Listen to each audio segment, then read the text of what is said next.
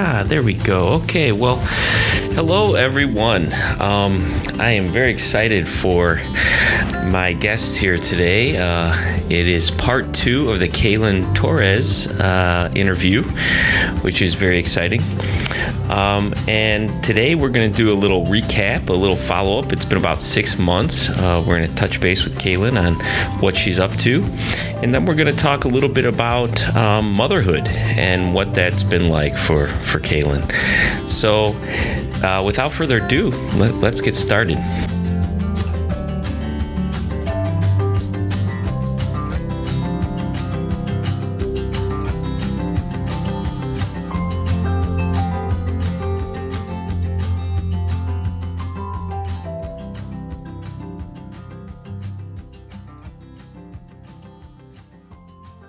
Hi, thank you for having me back. I'm really excited to be here.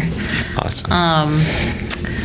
This was a long year. Yeah, very long year. It's only been 6 months. Can you believe it? I know. I feel like it's been much longer. Mm-hmm. But this year was really, really busy for me. I was, again, working 3 jobs for the majority of it, going to school. And then I had started an interview process with this Wisconsin Police Department for a community service officer, and then it kind of bled into me applying as regular police officer. That's ultimately what my goal was. However, I felt like I needed a lead-in, so I applied for CSO.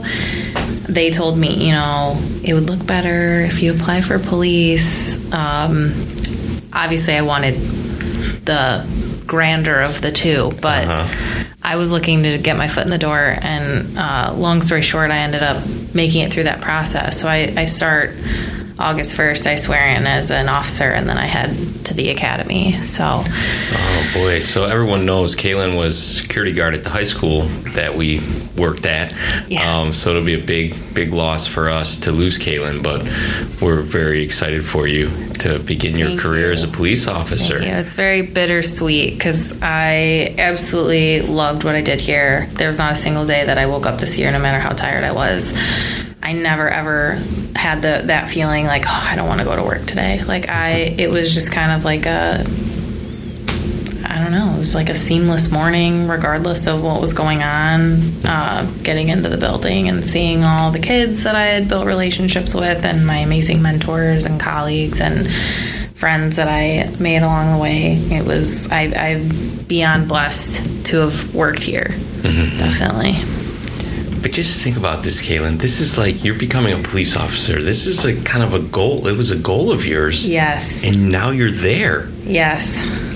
I know. You made it. It's it's a surreal feeling.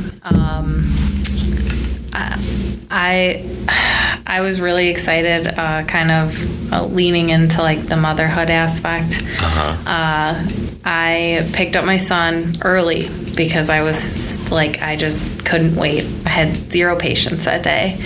I went to his school and I picked him up early after I got the call that I had been offered a conditional offer.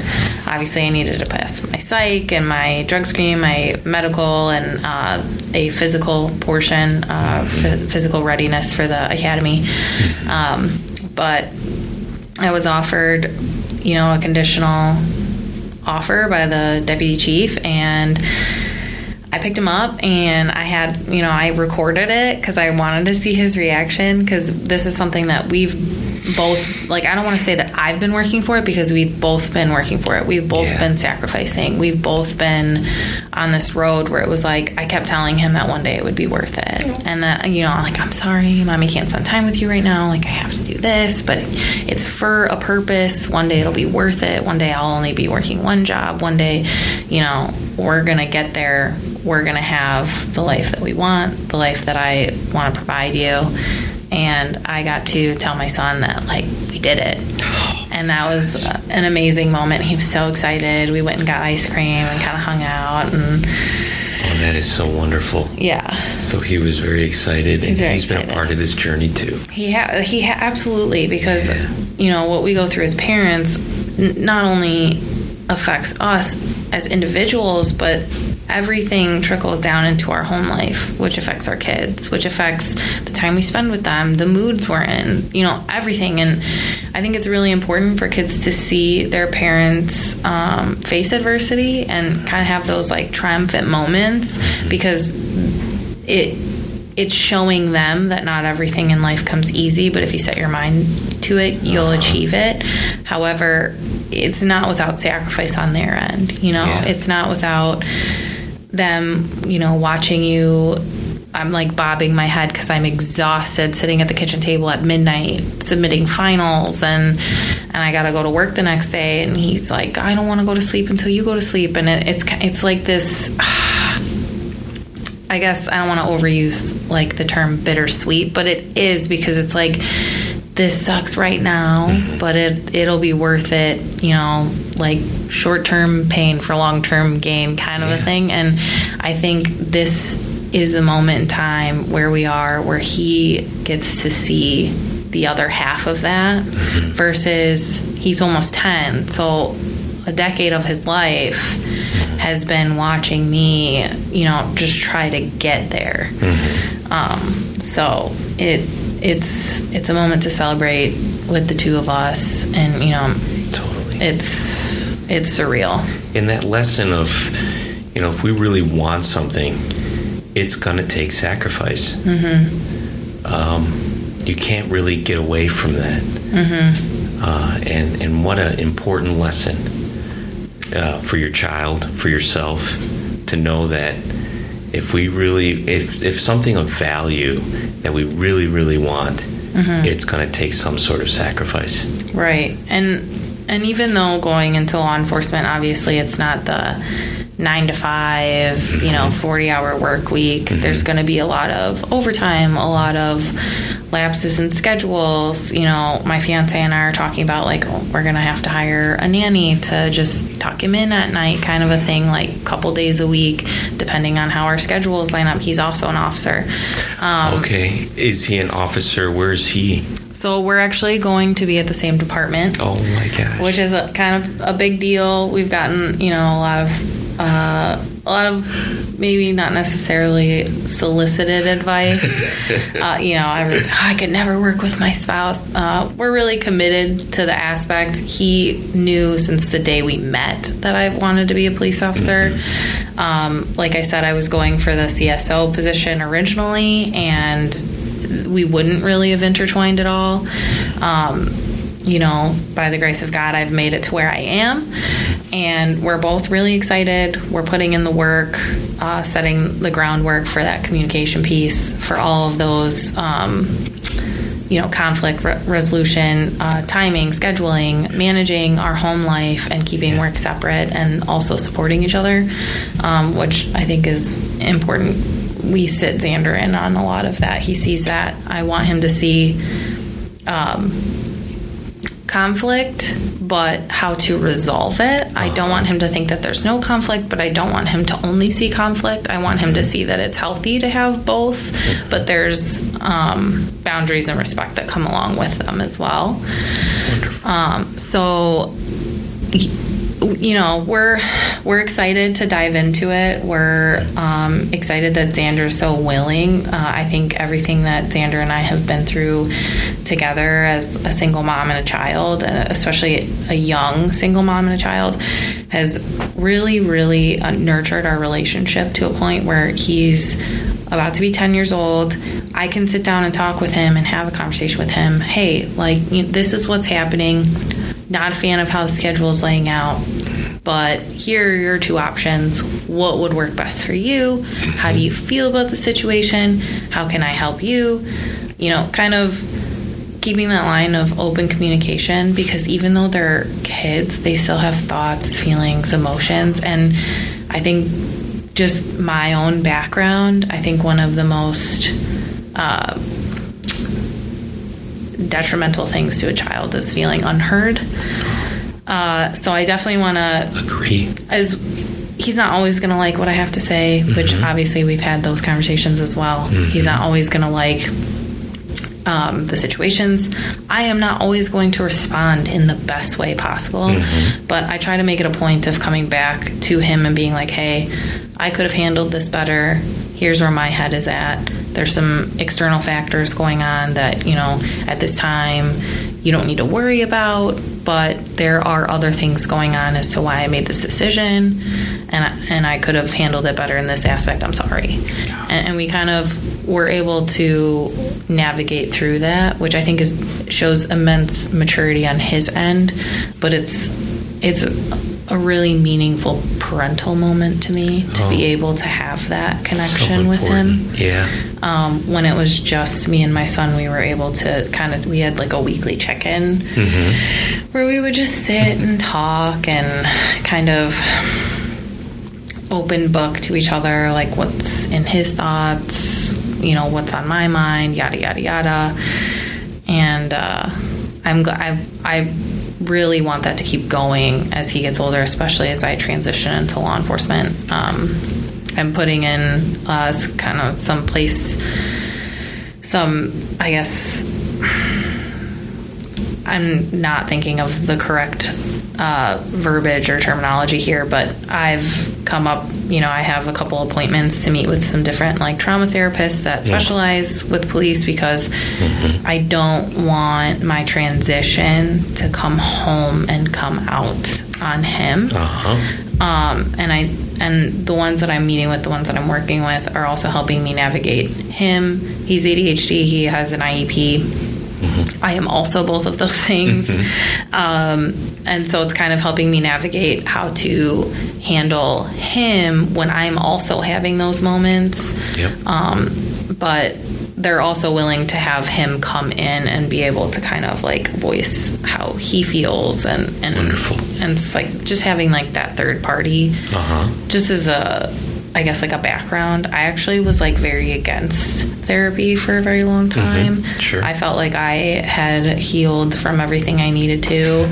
Very wrong. I had just suppressed it, and then when it started coming up involuntarily, I didn't know how to deal with it. So after that happened, I'm like all about therapy, like can't get enough of it, because it gives you the healthy coping mechanisms you need to deal with like future stressors or future triggers to trauma memories or anything like that, and that's kind of where you heal instead of recreating or like falling into that pattern and that cycle of generational trauma.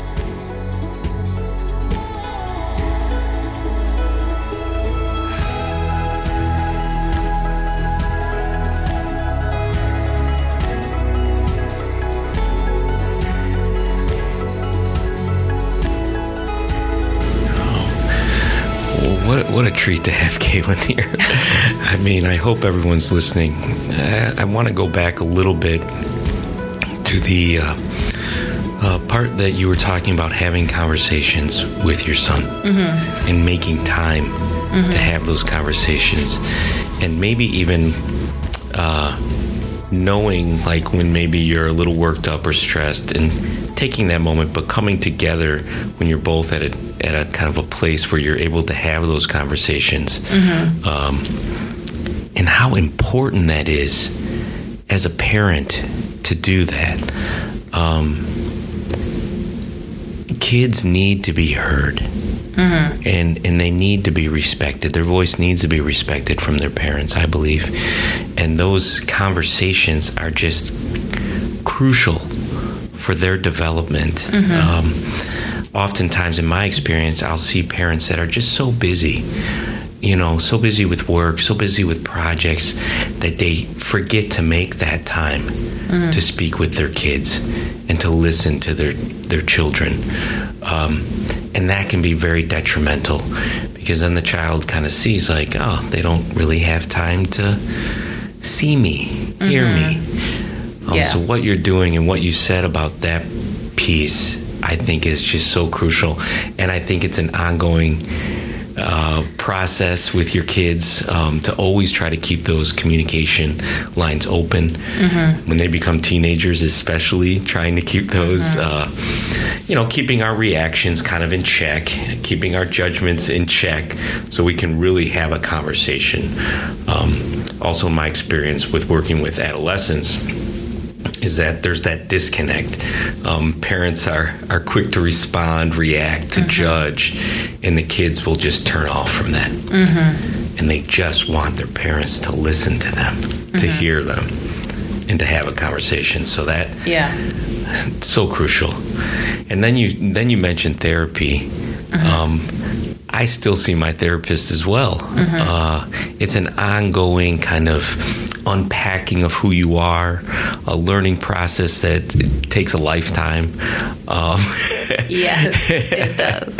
And to have someone there that, if something does come up or if a difficult, challenging time arises, you have someone you can talk to about it. Oh, yeah. And I've even experienced, just like growing up with ADHD, I can manage it a lot more as an adult just because I've done the work to kind of figure out what works best for me. How can I have my overwhelmed moments, especially when I have a ton of stuff going on. But as a child, it wasn't necessarily understood. So like just as an example, I got called careless about something like probably like 3-4 months ago. And for some reason I had the biggest emotional response to that. I was so upset. I could not understand. It was my fiance. We talked it out and he was great about it. And he didn't really understand what happened because I went from calm, cool, collected to just, how could you even say that? Because I have spent my entire adult life adjusting to those like voices that are still there. That's right. In, small little kid Kaylin, is that I've almost made it a point to be so detail oriented so that no one could ever call me careless.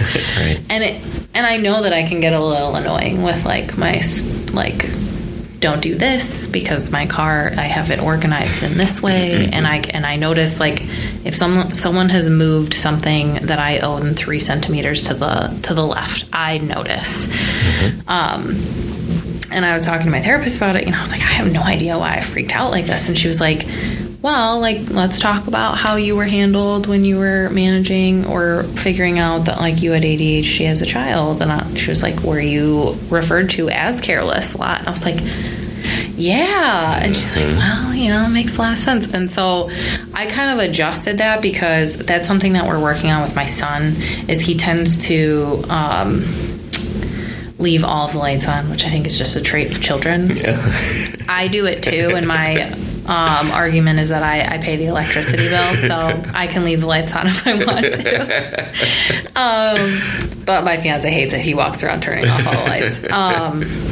But that's something that I don't want to say that we were necessarily using that verbiage, but we were kind of getting on him, like, you really need to pay attention more. Like, you need to pay attention to your surroundings, because he would do, like, just little minute things that wouldn't really be a big deal. But, then someone would walk by and knock the cup over that he had, like, leaning off the side of the table. Or just little things, or, like, he would, I don't know, just leave his bike out, like, in the front yard or behind my car, or just random things that, like, you think people would think about, but he's a kid with a developing mind who is most of the time thinking about, like, Naruto and his video games. And so we're trying to, like, adjust the way that we handle those situations to, like, more of an explanation, like, hey, make sure next time you do this because here's what can happen.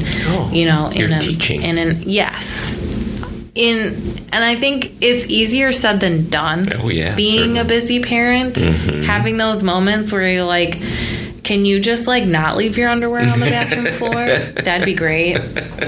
But, not only is he a 9-year-old boy, but he's ADHD. So it makes it so much harder to kind of, like, get him, like, focused. Because I have a hard time focusing myself. I can't even imagine having, like, all of these, like, random thoughts and just, like, seeing something and just completely forgetting what you're doing when you don't have a scheduled day. Like, I wake up, I have to call this doctor and call his school district, and I have to, weed the yard, and I have to clean the kitchen and make sure this is done. And if I don't wash these clothes, then we won't have them for tomorrow. Like, kind of a thing like that. He doesn't have that. He wakes up every day. He's like, can I get away with eating a donut for breakfast? We'll see. Like, let's find out. That's his thought process, kind of. And that's good. That he's an innocent kid. He should be thinking about that. Right. But I think as a matured mind, you forget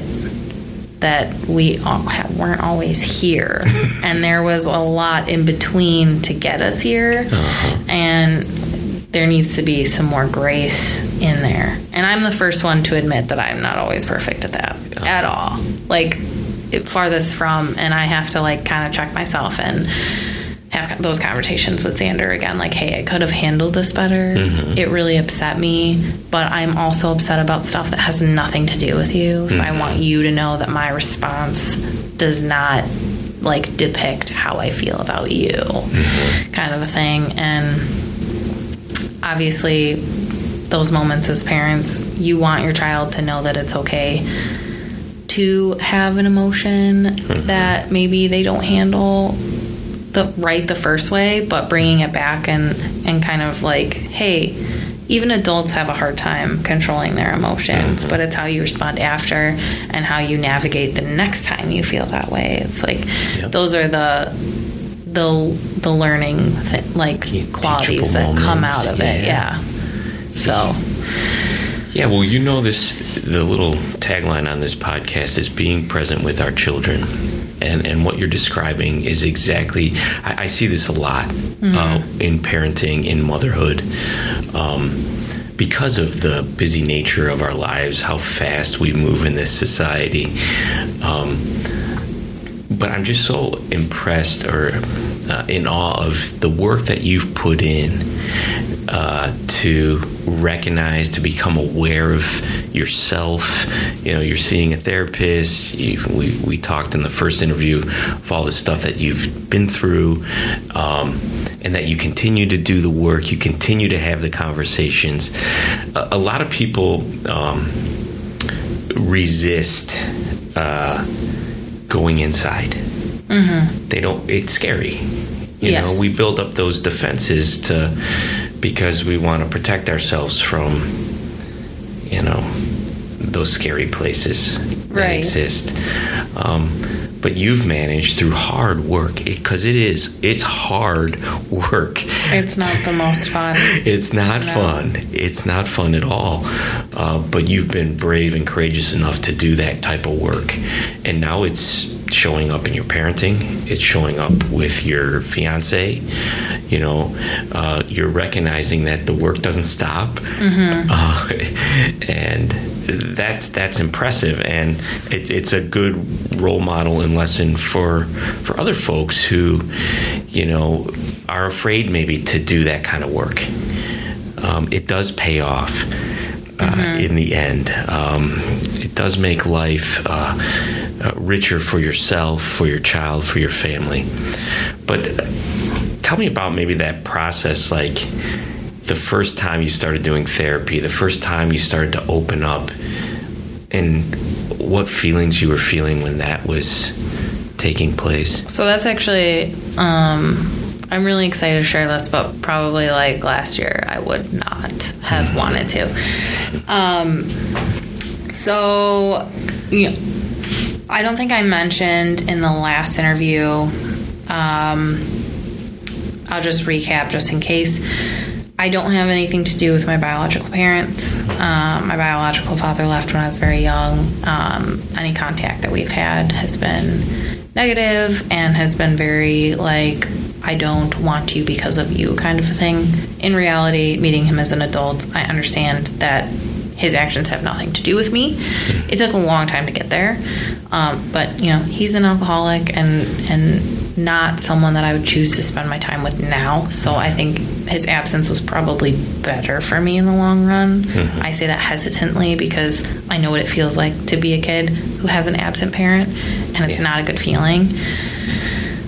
But I think if you can look back and be like, maybe it's a good thing that I didn't have that influence, because I had all these other bad influences, and I had to fight my way. Like, what would I have done with one more stacked on me, you know?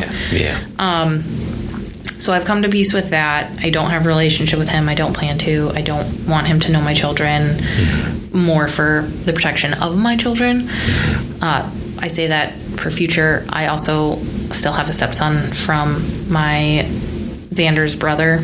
He still comes and stays at my house. I still have a relationship with him. He has his own bedroom at my house. Okay.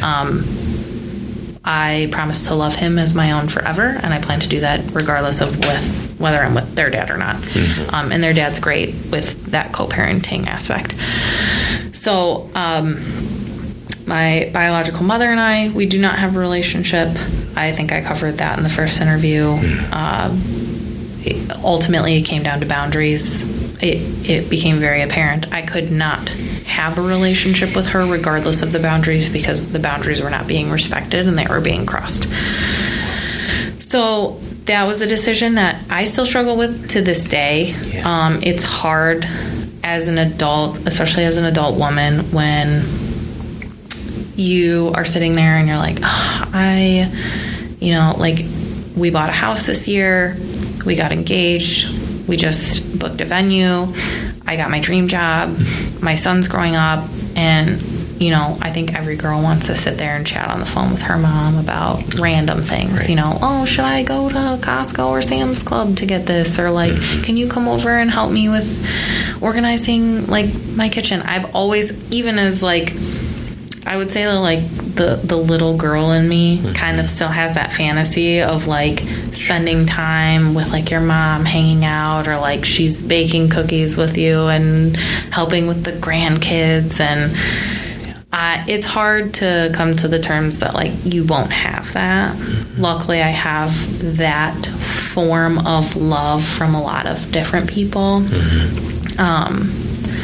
So I stayed with my stepdad. My mom and my stepdad were no longer together, and as an adult, I ended up living with him, I think for a year or two. Okay. He passed away 2 years ago, very suddenly and tragically. It was very hard for me to kind of handle. But it felt like, if I could describe what I went through mentally, was that I felt like I had a good handle on everything that I had dealt with in my childhood. I coped with it by attempting to be perfect. Because if I was perfect, no one could reject me or not love me, because there was nothing to reject or not love.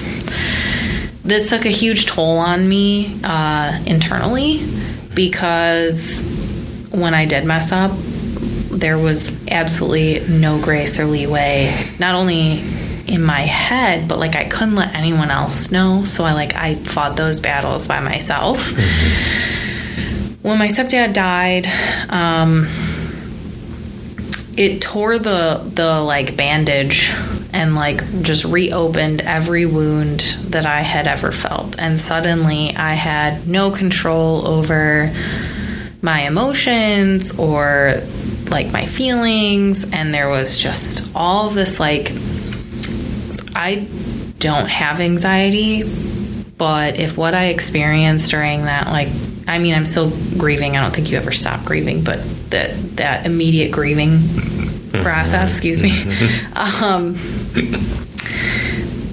I would probably say that I have a lot of empathy towards someone who has anxiety every day, because it is, oh my gosh, it's like a building is dropped on you, and there's no safe place because you can't escape your mind. Yeah. It was really hard, and it kind of, I got to a point where my fiance and I, got together and started dating, and I made it very abundantly clear at the beginning of our relationship. I said, I don't want, I'm at a very fragile state right now, and I recognize that, and I don't want me to end up putting on you, aftermath of all this stuff that I'm still trying to cope with. I was like, because you can't heal me. It's my responsibility to fix what's going on inside of me. He's amazing. It was like, no, I'm sticking around anyways. But essentially, I got to a point where I was just like, I'm either going to start repeating the cycles. I could see it because I know that my biological mother went through a lot in her childhood. I know that she went through a lot in adulthood. And I think what caused such a huge rift and her inability to kind of give me what I needed from her or to provide that to her family was the unhealed trauma and all of it just combining. And I saw some things that I was doing that was reminding me of that, and it was very scary. It was a very I had to really, really check myself. My fiance, was kind of like, hey, I've noticed you're doing this and this. And even though he was trying to talk to me, I just saw red because he just pointed out something that my mom had done to me as a kid, or I'd seen her do that. And it was absolutely terrifying. I never ever want to go back to that. Yeah. I never want to be on that verge. So I made the decision to start opening up and talking about it and stop, because I was isolating myself because I didn't want people to see me in that low mood, or I didn't want my negativity to be projected into the world. I don't want to be a negative person, but I was at a very negative state, and so I didn't want my negativity to be projected onto other people. So I really, really had to work very hard on identifying where those behaviors were coming from. I had to work very hard on identifying the emotions that came along with them. I think a lot of times unwarranted emotional responses or just patterns of behavior that are not positive and not beneficial for yourself or others come from an unhealed place and unidentified emotions, because once you can identify them, you can kind of find the root. And once you find the root, you can start scaling things back and kind of trimming away at what's being overgrown, essentially.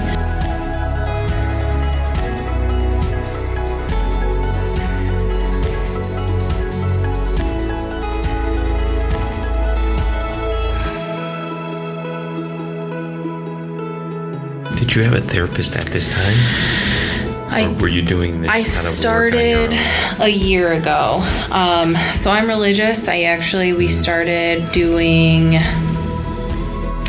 premarital counseling with my church, with my fiance. And I think probably the first or second premarital counseling session with a very trusted and I absolutely love them. They're an amazing couple. They've been together for years. And probably the first or second session, I was like, a lot of our problems are me. And I have to fix that.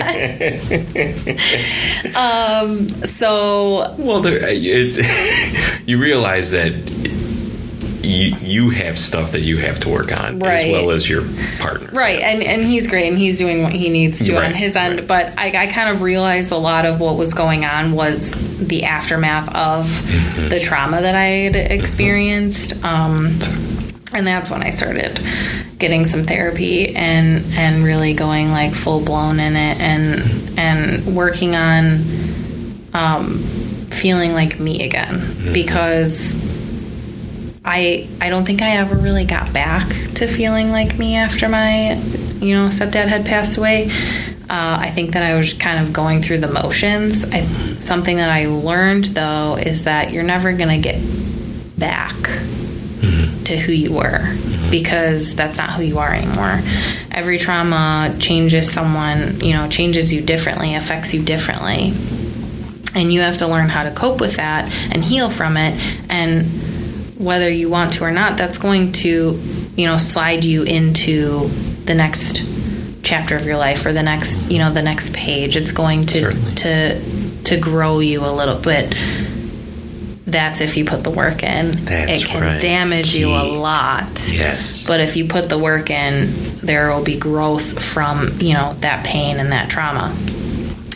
So once I accepted the fact that I was no longer going to be who I was, it opened, I would say, my eyes, but it opened up a lot of opportunity for me to I get to figure out who I am all over again and kind of see where I am now. And I think something that came from all of that was I wouldn't say that I was hardened, but I want to say that I had developed like a switch where I could turn off my emotions towards something or someone that was hurting me, and I could wall it off and be like, no, we're not going there. Who I am now has forced me to discover that I can be strong and have boundaries and, assert myself and where I stand while still acknowledging the fact, like, hey, you hurt me, and this is how I'm processing it. We can talk it out, but if not, this is where I'm at, and the chips fall where they are on your end, but it allowed me to really understand that you don't have to turn off your emotions to stand I don't want to say stand my ground, because I don't want it to sound like it's like I'm going to stubbornly stand here and be like, you're wrong.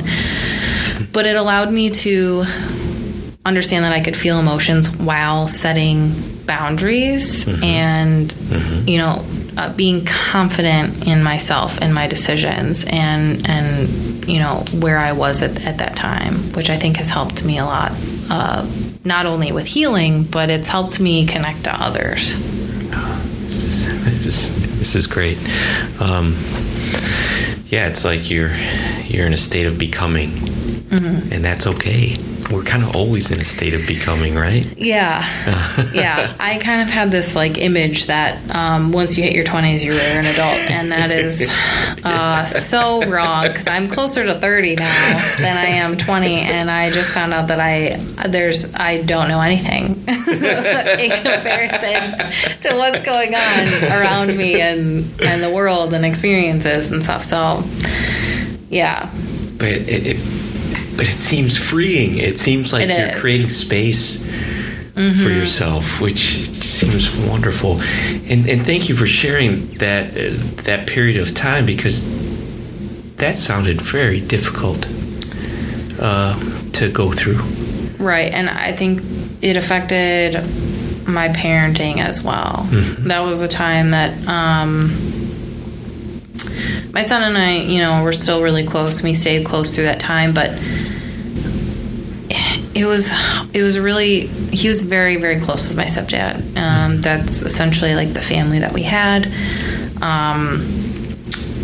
He would help him with his homework and his projects, and he would make him this 5-star breakfast in the mornings.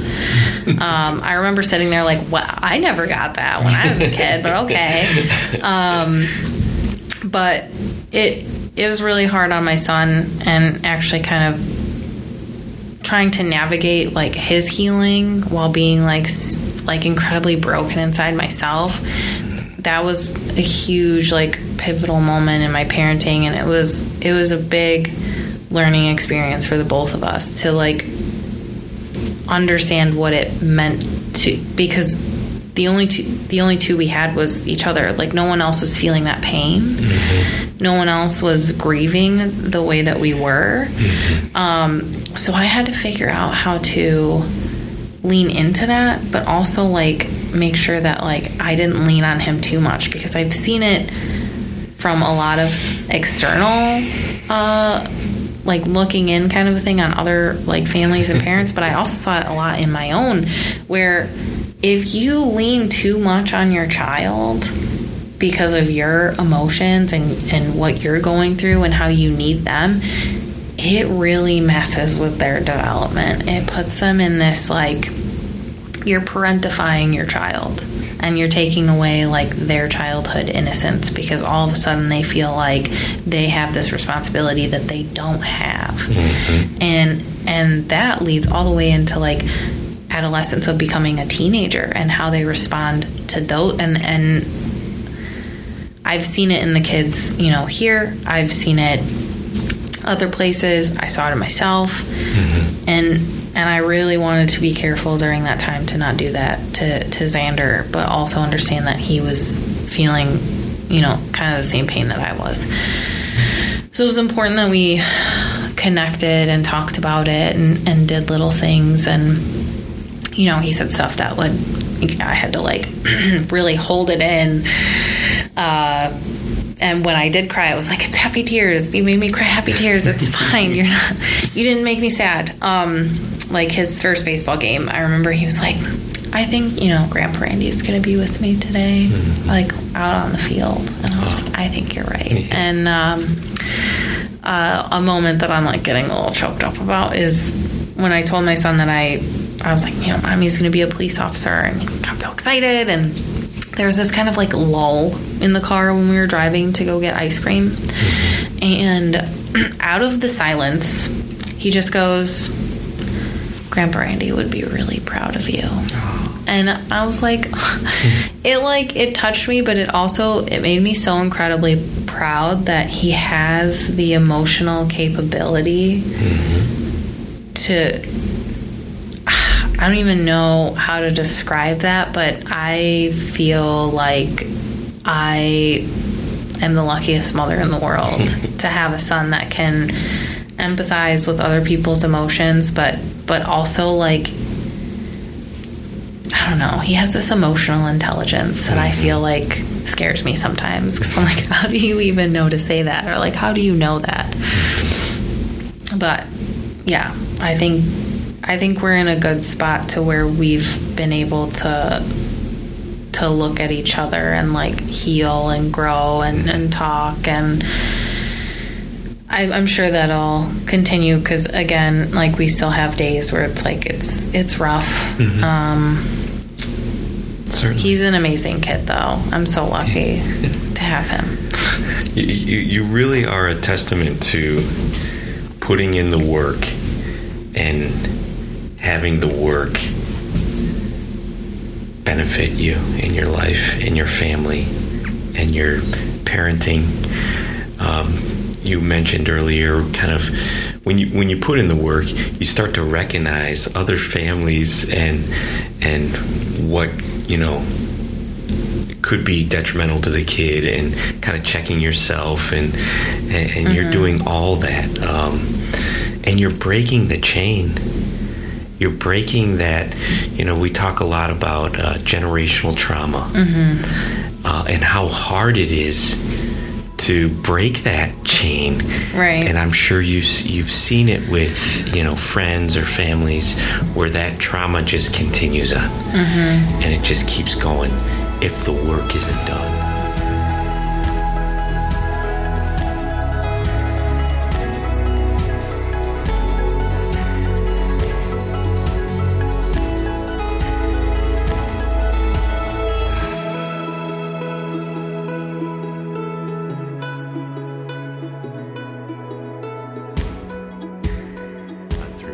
Generation after generation, but you are a testament to putting in the work. And thank you. Man, those decisions that you've had to make about your biological parents, you know, coming to that place is not an easy place to come to. No. And it's still challenging. Right. I think actually this just came up at one of our premarital like counseling sessions.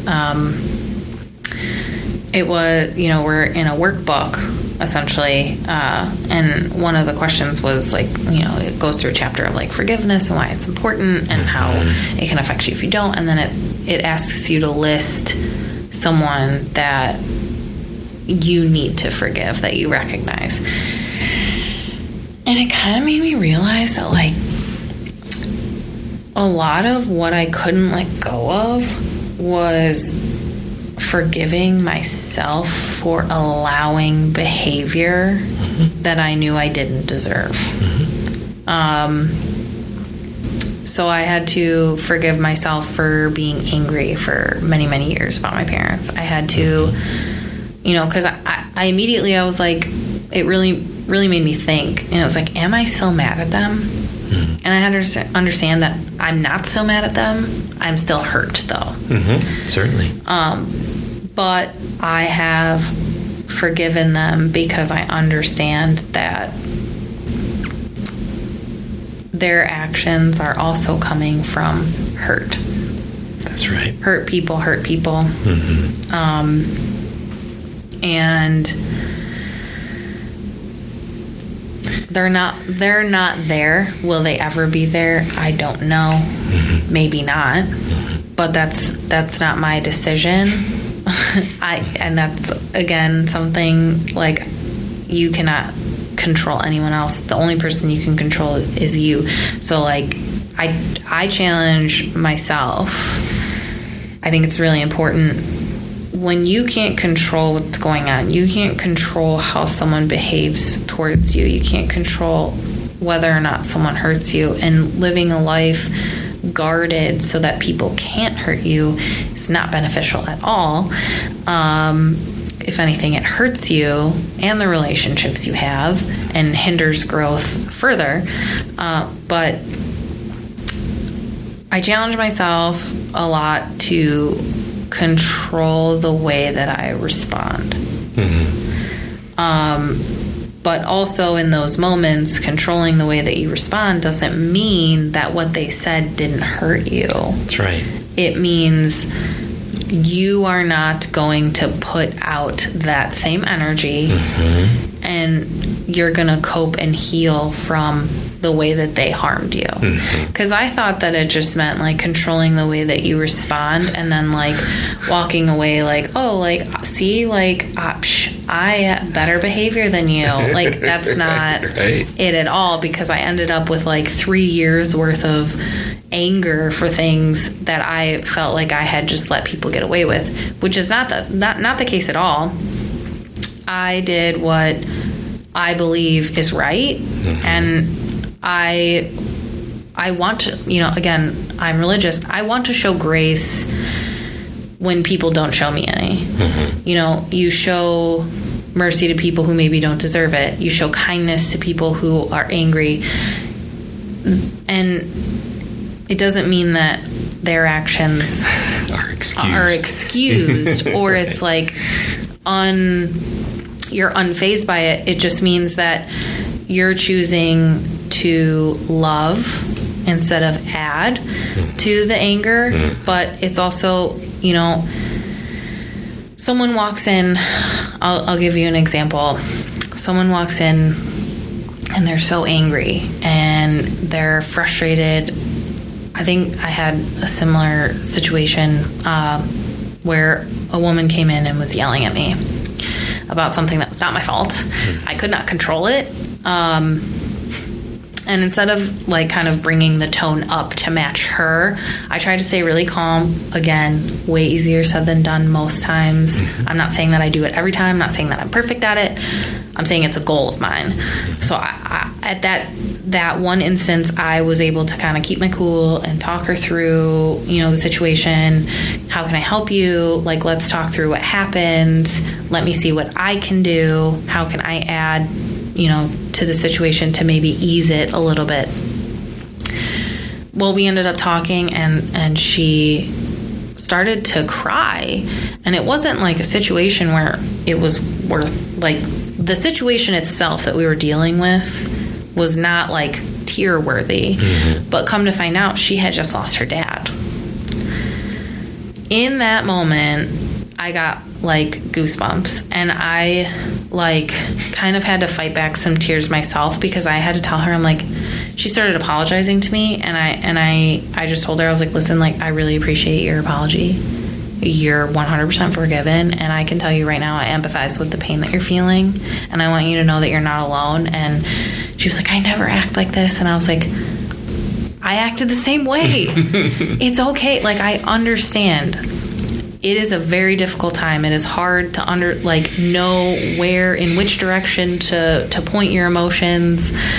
There's no logic in grief. And so I was able to kind of like let her know, like, hey, like, I don't hold anything against you. I'm not judging you. In fact, I know how you're feeling and I've been there. So like, if there's anything I can do, please let me know. And like, we had a really beautiful moment, and I thank God that I was put in that position to have that, because I could see it. I could see the pain. I knew what it felt like. And I was in a position where, I mean, obviously I had no greater impact in her like personal life, but I was able to help her with that issue that she was having right then and there, and show her grace and tell her like, hey, it's not, I don't take any of this personally. You're fantastic. I'll be praying for you. I hope you have a wonderful day. And like, those moments are huge for me. It's a beautiful story. I mean, and you could have responded in so many different ways that would have just egged on the situation, the anger, the vitriol that existed in that encounter. Mm-hmm. But instead, you chose to respond a different way, and you found out that this woman had a story.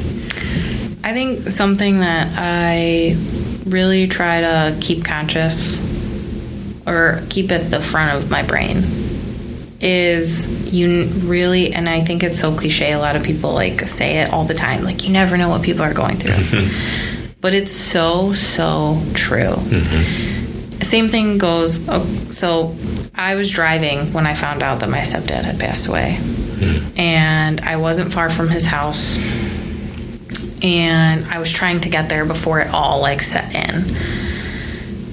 I was driving under the speed limit because I couldn't see out of my eyes. I was crying so hard, and there were people behind me like honking at me, flipping me off, and I remember that moment. So when I'm in traffic, again, I'm not going to say that I'm perfect at it. I try to remember those aspects for when someone's like driving too slow, or they, they're looking to find an address and they flip on their blinker at the last second. Like, it's really easy to get mad at those people, but you really truly never know what's going on in their lives. And I've found that the same thing happens with my son. There are sometimes that like he's just in a foul mood. He's getting to where he's about to be double digits. He's experiencing a lot of different emotions. And there was one day he was just like, for all intensive purposes, like he was being a jerk. I was like, what is wrong with you? Like, what is going on in your head that is like causing you to act like this? Because I don't recognize you right now. Right. And he ended up crying and like telling me that like there were kids at school that were like bullying him. He's a little curvy, and that's okay. Mm-hmm. And that's why I tell him that like I want him to love his body for how he is and for who he is. But there are kids that make fun of him for being like on the heavier side, and it has affected him. But he doesn't outright come home and he's not like, we have to have this conversation because I'm really upset, or, I think parents forget that their children are not going to respond to a bad day the same way that a spouse would, where they would come home and be like, I had this like really crappy day. Your children are going to come home and they're not going to know how to handle their emotions, and they're not going to know where to put it, and it's just going to come out in whatever way. So I think one thing that my fiance and I have kind of worked through, because we had very different childhoods, but we had I don't want to say some similarities to make it seem like he had like an awful childhood, because he has great parents and I love them very much. But we do have like some same viewpoints. Mm-hmm. Our parents were the same age, so like some of the things that they attempted to instill in me were like the same thing, but that like harsh punishment of like, well, you did this and so now you're grounded for 3 days. That's not going to work when it's like, you talked back, so you're grounded.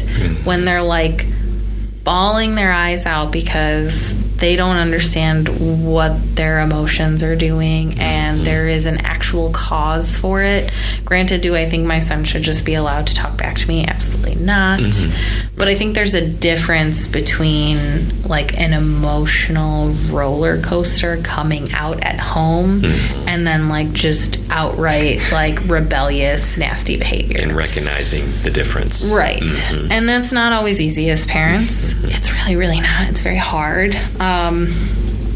But I have found that most of the time when there's something going on with Xander, there's a cause.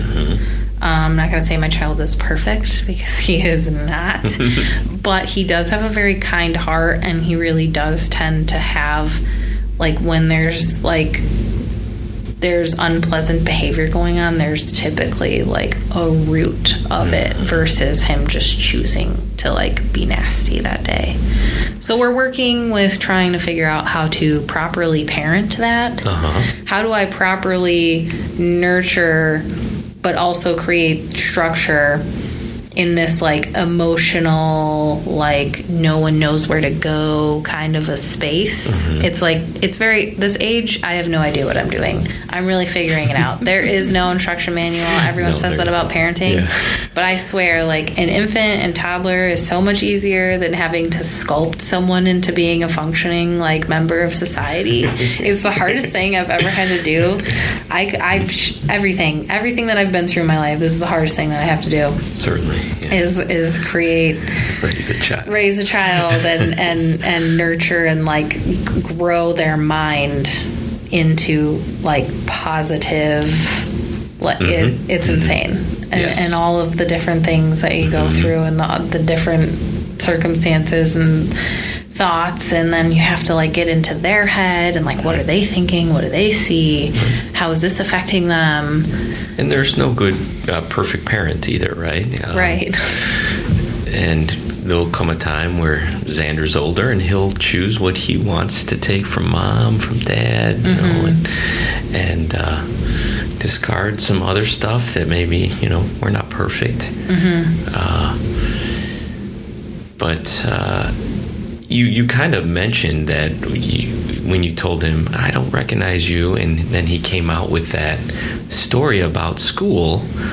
So I think that's an important lesson for parents to kind of, you know, not always take their children on the surface level, that there may be something that is sparking the behavior. There usually is something that is sparking the behavior. And, you know, you're still teaching them to be respectful young people. But when they start acting out of character, sometimes there's usually something that happened, and they're embarrassed. They're scared to kind of come out with what maybe took place. They don't know how to deal with that emotion that they're feeling. But then they open up, and that's when you can have that conversation. Like, you know, you can always tell me if you're feeling a certain way. You can always share that with me, and we'll talk about it. Right. You know. And it's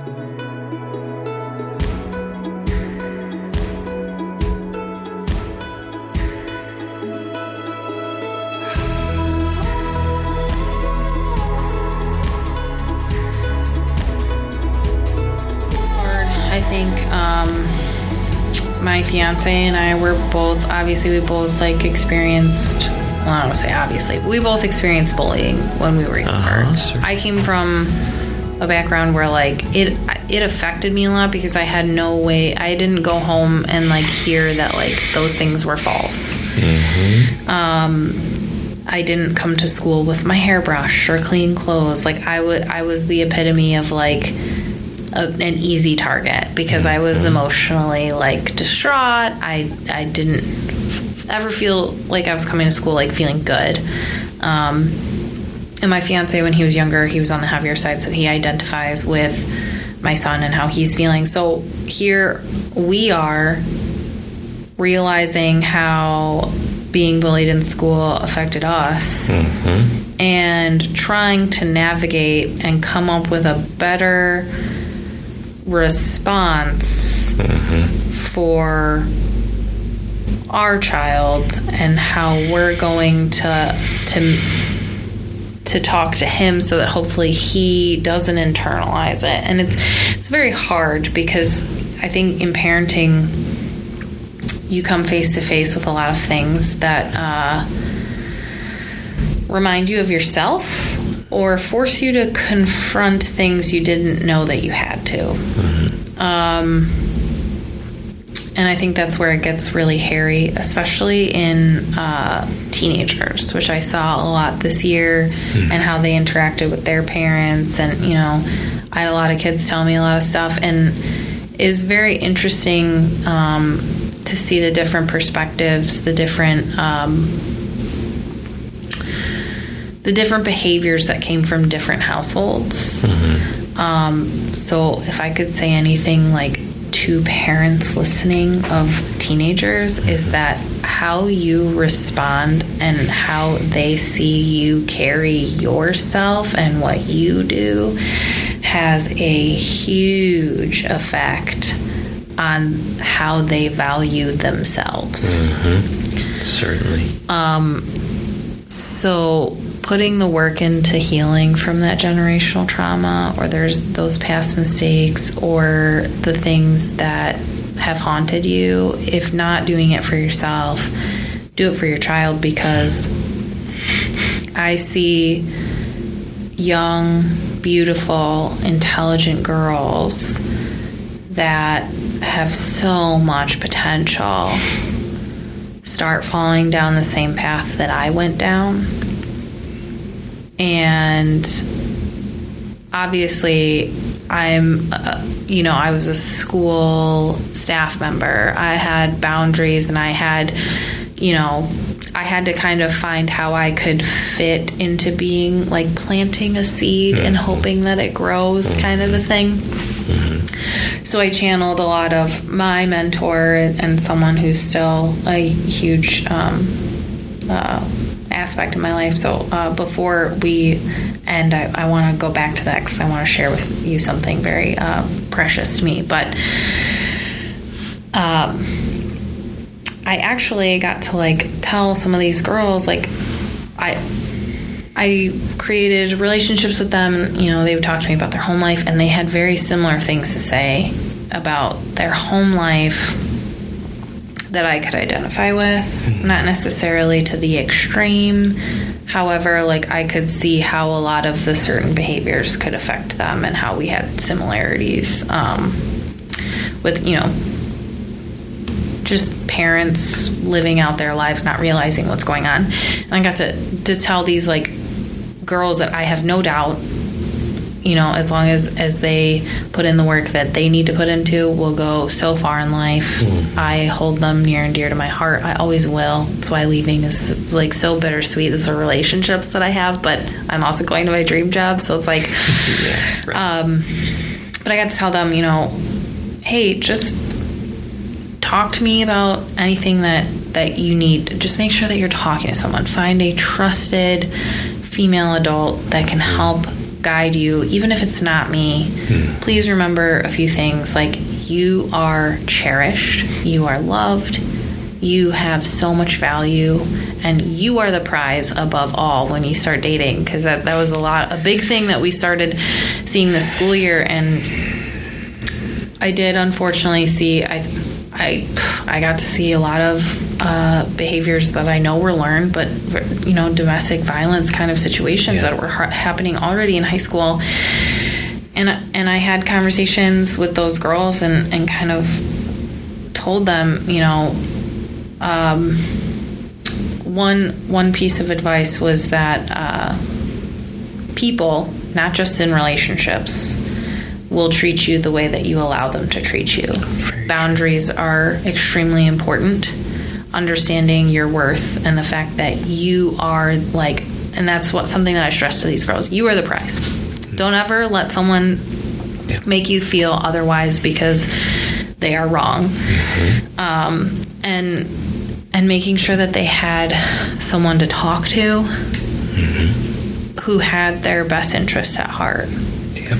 You know, that was a big thing that I talked to a couple of the girls about. If your friends are always telling you what you want to hear, they're not your friends. Your friends aren't always going to tell you what you want to hear. They're going to tell you, you're being goofy, stop doing that. You know, that's a really poor decision you're making, kind of a thing. Probably not in those exact words, but yeah. The gist. And I hope that they heard me a little bit. I know that like certain people in my life that I kind of brushed off and continued making those mistakes. I didn't hear them right away. I think something that's important to remember with not only parents, but anyone that works with kids, you plant a seed and you pray like hell that a storm along the way waters it enough to grow. Yep. I like it. So, and that's a lot of adolescence, is making mistakes and growing and learning from them and becoming who you are by trial and error. That's right.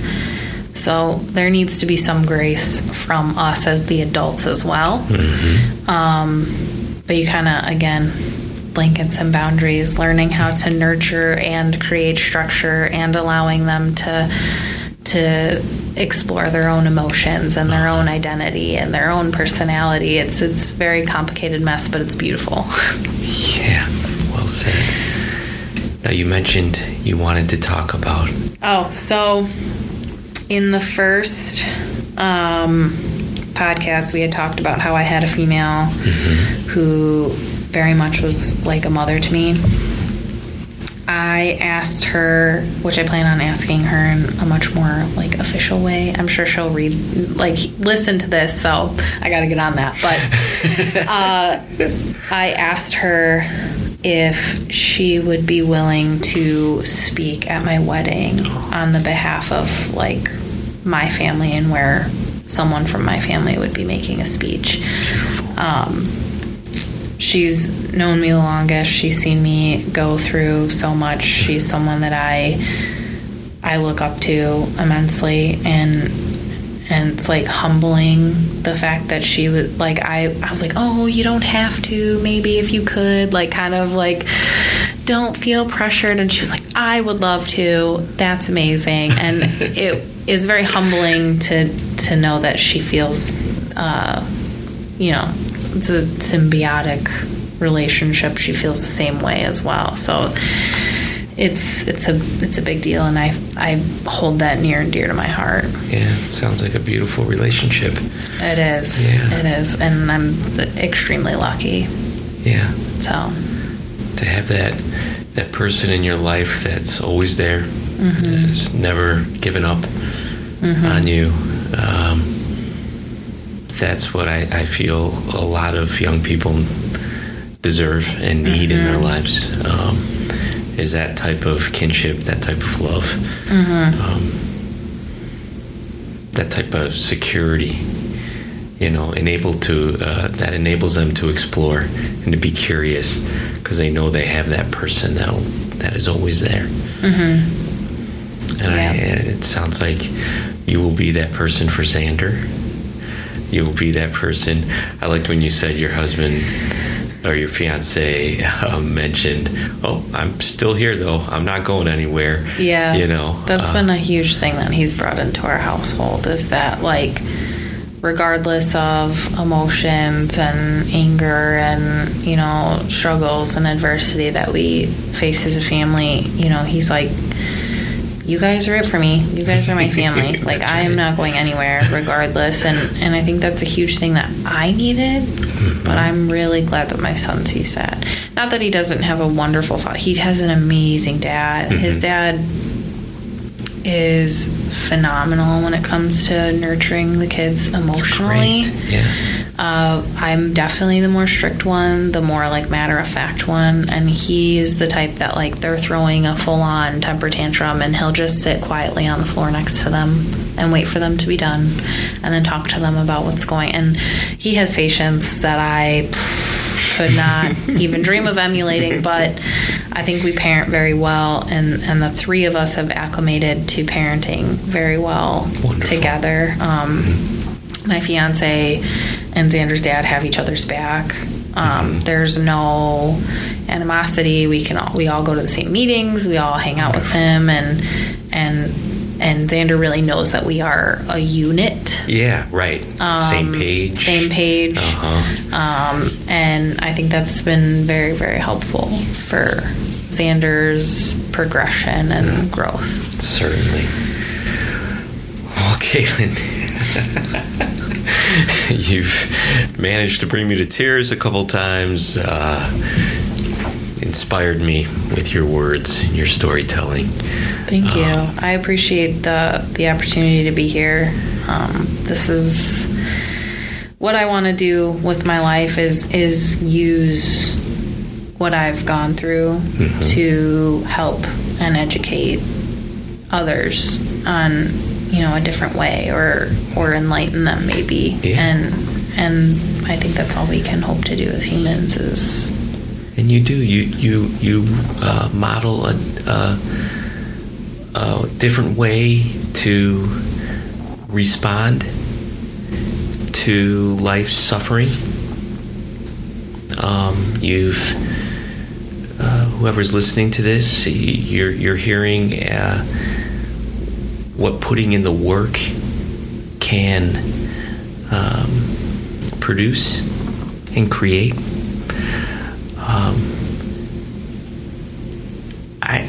I was raised with or I don't even know if I was, I think I was raised with a strong work ethic, but I think it was something inside of me as well, to understand that those really valuable things in life take work.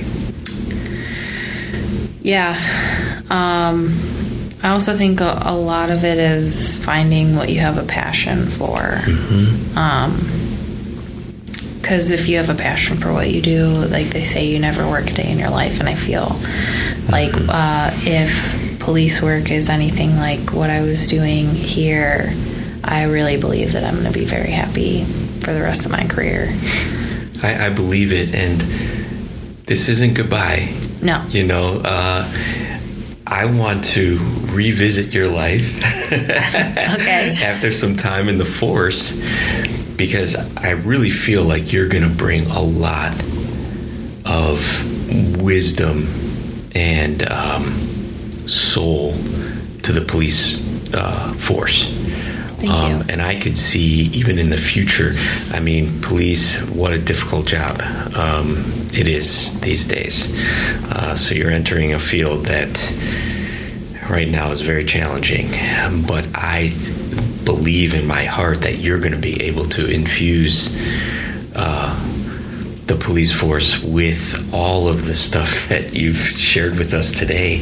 That wisdom, that care, that awareness.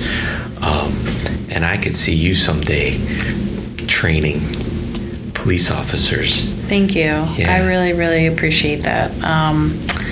Obviously, we all have our naysayers, and I've had a lot of people tell me, oh, you don't want to be a cop. It's so dangerous, and it's so hard, and it changes you for the worst. And I have this, like, kind of, I don't even know, like this tenacity, I guess, that like kind of bubbles up, and I'm just like, look at everything I've been through. You think that's gonna scare me? I was built for this. I'm so excited to like dive head first.